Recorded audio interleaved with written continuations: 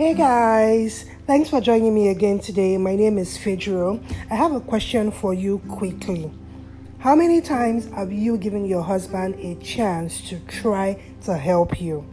How many times have you gotten him involved in your day-to-day activities? Most men often may not volunteer to, but when they are being carried along, when we request or seek their help, sometimes they get involved. Most times they get involved. I know we would say, yeah, women are domesticated, women know how to do the stuff, the house chores, the cooking and all that. You're great at it, that's fine. But how about you give him a chance? It could be with feeding the baby. It could be with washing the clothes in the washing machine. It could be with mopping the house.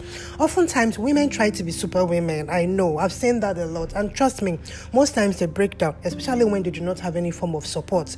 And this would really help when you start this from the inception of your marriage, from time being, right? From the beginning, get him involved. Hey, baby, could you help with this? Hey, baby, could you help with that? He may not do it like you would expect, like you would love to, but when he does it, give him a thumbs up, give him a well done, give him a pat on the back so that next time he would be more encouraged and more excited to help. Try this and see the outcome, right? See if it works. See if it makes any difference.